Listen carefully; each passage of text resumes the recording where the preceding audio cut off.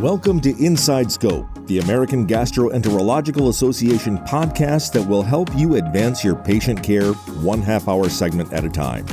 Join us to hear from the experts, learn new skills, and stay abreast of changing best practices.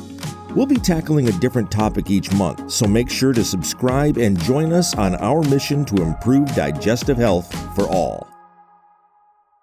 Hi, everyone. My name is Christina Ha. I'm the director of the IBD section at the Mayo Clinic in Arizona. So this is the final in a series of 4 case studies where we'll be addressing knowledge gaps in the area of biosimilars and IBD. In the third episode, we discuss the logistics of switching biosimilars and how to engage all the stakeholders with the transitions to biosimilars, either from the reference product or from biosimilar to biosimilar. So for today's podcast, we'll be addressing some of the approaches to the clinical challenges with biosimilar switching with my esteemed colleagues who are here today. We have Dr. Miguel Regueiro, who's professor and chair of the Department of Gastroenterology, Hepatology, and Nutrition at the Cleveland Clinic Foundation. And returning to join us again is Shuba Bhat, who's one of the IBD PharmD experts at the Cleveland Clinic Foundation. So we're so happy to have you both join us today.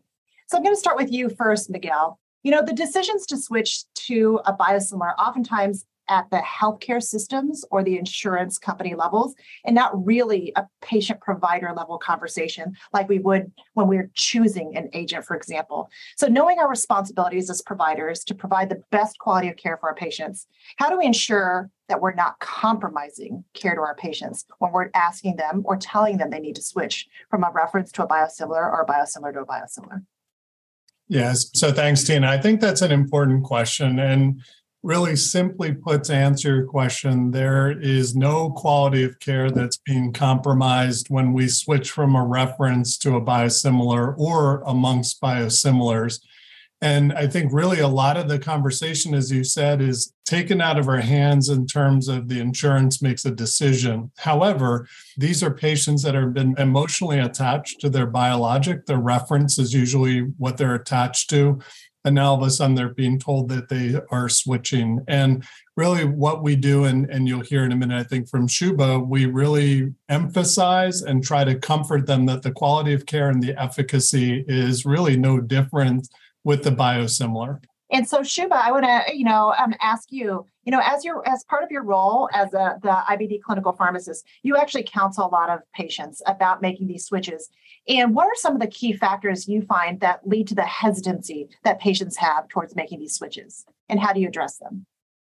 Yeah, so I think it's primarily due to lack of education. And so, unfortunately, a lot of the switching, if you will tend to come out of the blue right now. So a lot of patients will get informed either by a letter or somehow through word of mouth that, hey, just so you know, the insurance is no longer covering your reference product. You need to switch over to a biosimilar, or you need to switch over to this other biosimilar that you were not previously on before.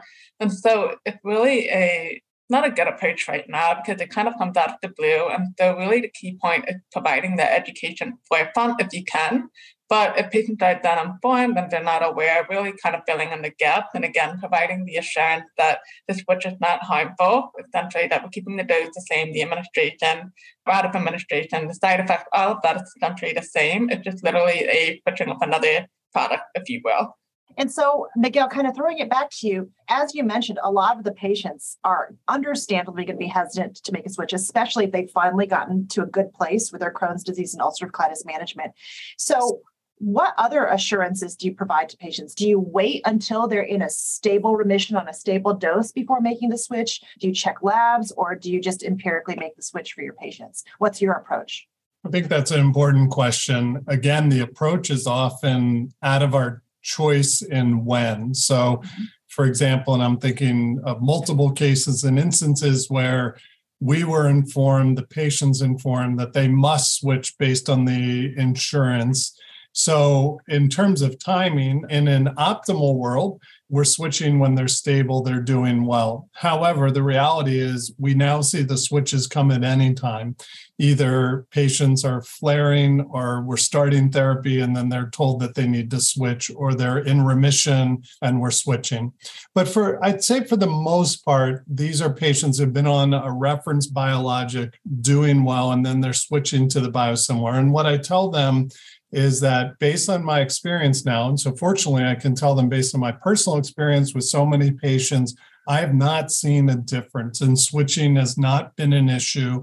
I comfort them with that. Unlike the early days when this was brand new, in the early days when it was brand new, I would cite a lot of the data that's been out there, not only for IBD, but for other immune-mediated diseases, where switching had no drop-off in efficacy or safety. I assured them of that. Now I tell them that, but I also tell them based on my personal experience, I'm not seeing any issues with that, and we're not compromising quality of care. And I think that's really the key, because at the end of the day, it's that mechanism that they're being treated with. It's not the brand name. There are always going to be patients who are pretty resistant to making that switch. And then those are the patients who are pretty susceptible to that nocebo effect. So we know that it happens. So what are you doing when you see the patient who received the biosimilar and now they're calling you off and saying that their symptoms are worse or they had a reaction to the infusion? How do you differentiate between nocebo and real disease? So oftentimes for the nocebo, so fortunately, one thing I'll tell you now that I feel like we've been in this for years at Cleveland Clinic, I'm seeing that a lot less. I'm not seeing that as much. However, to answer your question, I will, if that happens, I might check a CRP. I might check a fecal calprotectin. I'll tell them it's like anytime they were on the reference agent, if they had symptoms that would signify a flare, let's go ahead and check.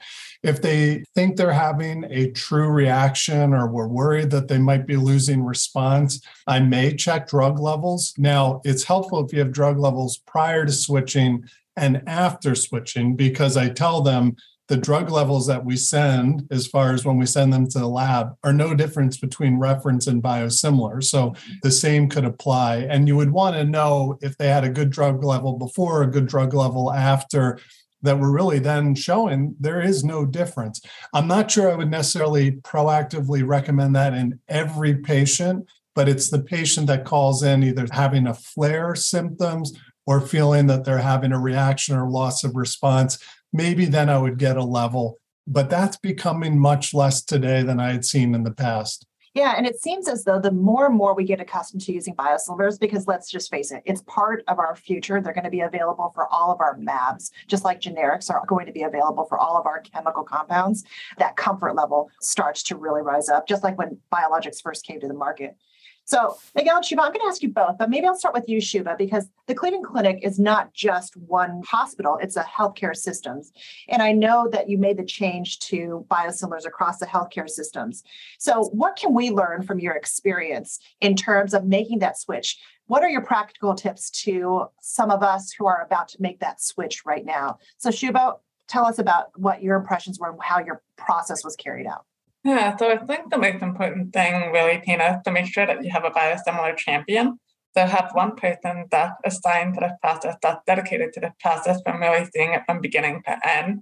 So if we know there's several components in the switch process, that is formulary management, there's deciding among which products to stock in the formulary, what payers are going to cover what. There's the education component, making sure that the team themselves are well equipped to handle all the questions, the transition process, that they're there themselves, they're comfortable with the biosimilar products we have.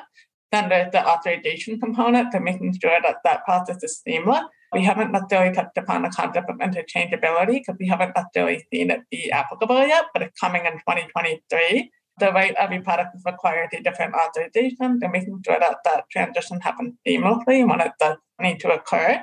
Making sure that there's someone that's following up with these patients, they're keeping them in the loop, providing the education as needed, assuring that there's a plan in place for when the transition happens, that was seamless. And for example, that includes making sure that they sign up for the right copay assistance, so that they basically have everything all online, they know what to expect, and it's going to be a smooth transition. And then I think that having a helpful follow-up, like kind of going back to Miguel's point, we're more comfortable with biosimilars now. But at the time of when we were doing the Cleveland Clinic transition, we did like to have kind of like a surveillance program to ensure and again provide more comfort to our patients internally that we're making the switch and are doing great, and that there's no concerns really that is stemming the use of biosimilar. So I've kind of outlined the whole map there, but again, really having a biosimilar champion is going to be the best thing or the best approach of making sure that the process really goes seamlessly from beginning to end. So I love that. And, I wish we could clone you to be part of every healthcare systems. But Miguel, we know that many healthcare systems don't have a Shuba. And I completely agree. We need a biosimilars champion. Who should that be if they don't have an IBD clinical pharmacist, which we know every institution should. But until then, how do you identify this person and how do you ensure they get the right training to pass the right information? Yeah, you stole my recommendation, which is to clone Shuba Bhat for every center. But to your point, that's not practical. I think one key point as I was hearing Shuba talk that I think is important is make sure your own team is very comfortable with this. And your own team includes your secretary, your nurses, your physicians, your APPs, whoever it may be. Because if your team's not comfortable and a patient calls in anxious, that's not going to go over well. To your point, Tina, I don't know that it's the champion has to be one person in every group that's the same. However, for us, it could be the nurse. It could be an APP. So if Shuba weren't here, it may be somebody that has the ability and is interfacing with patients on an educational level all the time. I do think it's going to be somebody who's interfacing quite a bit. So I would say if it's not a pharmacist, it's probably going to be a nurse or one of the APPs that's going to likely play that role. But I could even see in private practices, it might be one of the secretaries or the MAs. It's somebody who's just comfortable having that experience and that discussion, keeping up to date, knowing where the websites are for educational information to link the patients to. That's really the most important thing in the champion. So, from a practical standpoint, I'll first ask you, Miguel, then Shuba, let's say we get a letter in the mail that blank insurance company is now switching everybody on the reference product to a biosimilar effective 4 weeks from now. What is our timeline to ensure that all the patients we take care of are informed and prepared for the switch, including our team? Because that's a short period of time for a lot of patients. So how do we do this efficiently? Yeah, so we went through it at Cleveland Clinic, you mentioned. Now, fortunately, it wasn't sprung on us in 4 weeks. There was a long buildup over a year, and there were different phases. But to your point now, I think using the electronic medical system to help you, whether it's MyChart, if you're using a MyChart, coming up with some standard language and information that we can disseminate quickly. And then also having the ability to have, whether it's a phone call with the nurse, the secretary, a virtual or a telemedicine visit with the physician or even the APP. And I realize how busy people are, but the number of patients that actually, I think you need that face-to-face on the physician level or even the APP level is pretty small. So I think utilizing your electronic system is probably what I would say is important, and taking information and education from programs like this and disseminating. So Shuba, any additional resources to help disseminate that information in a concise and efficient manner?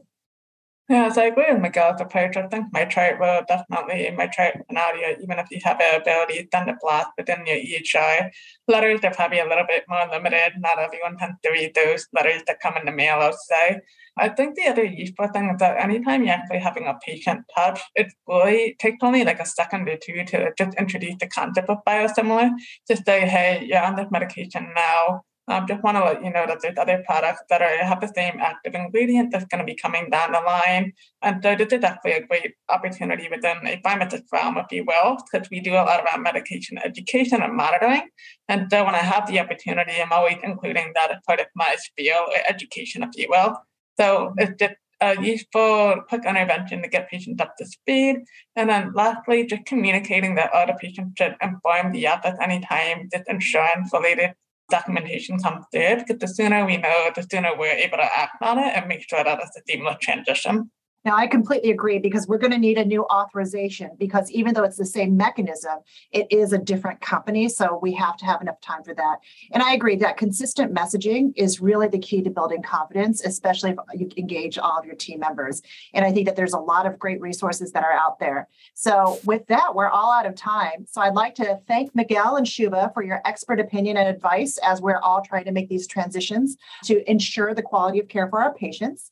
And I'd like to thank our supporters, Amgen and Pfizer, for their educational support for these podcasts, and also refer you to the important resources that are present on the AGA Biosimilars page, not only for providers, but for patients as well, on agau.gastro.org. Really some great information to help start these conversations with your team and patients. Thanks so much, everybody. Appreciate it. Thanks for listening to Inside Scope, an official AGA podcast. Make sure to subscribe to be notified as we roll out new episodes. For more GI education, visit AGA University at agau.gastro.org.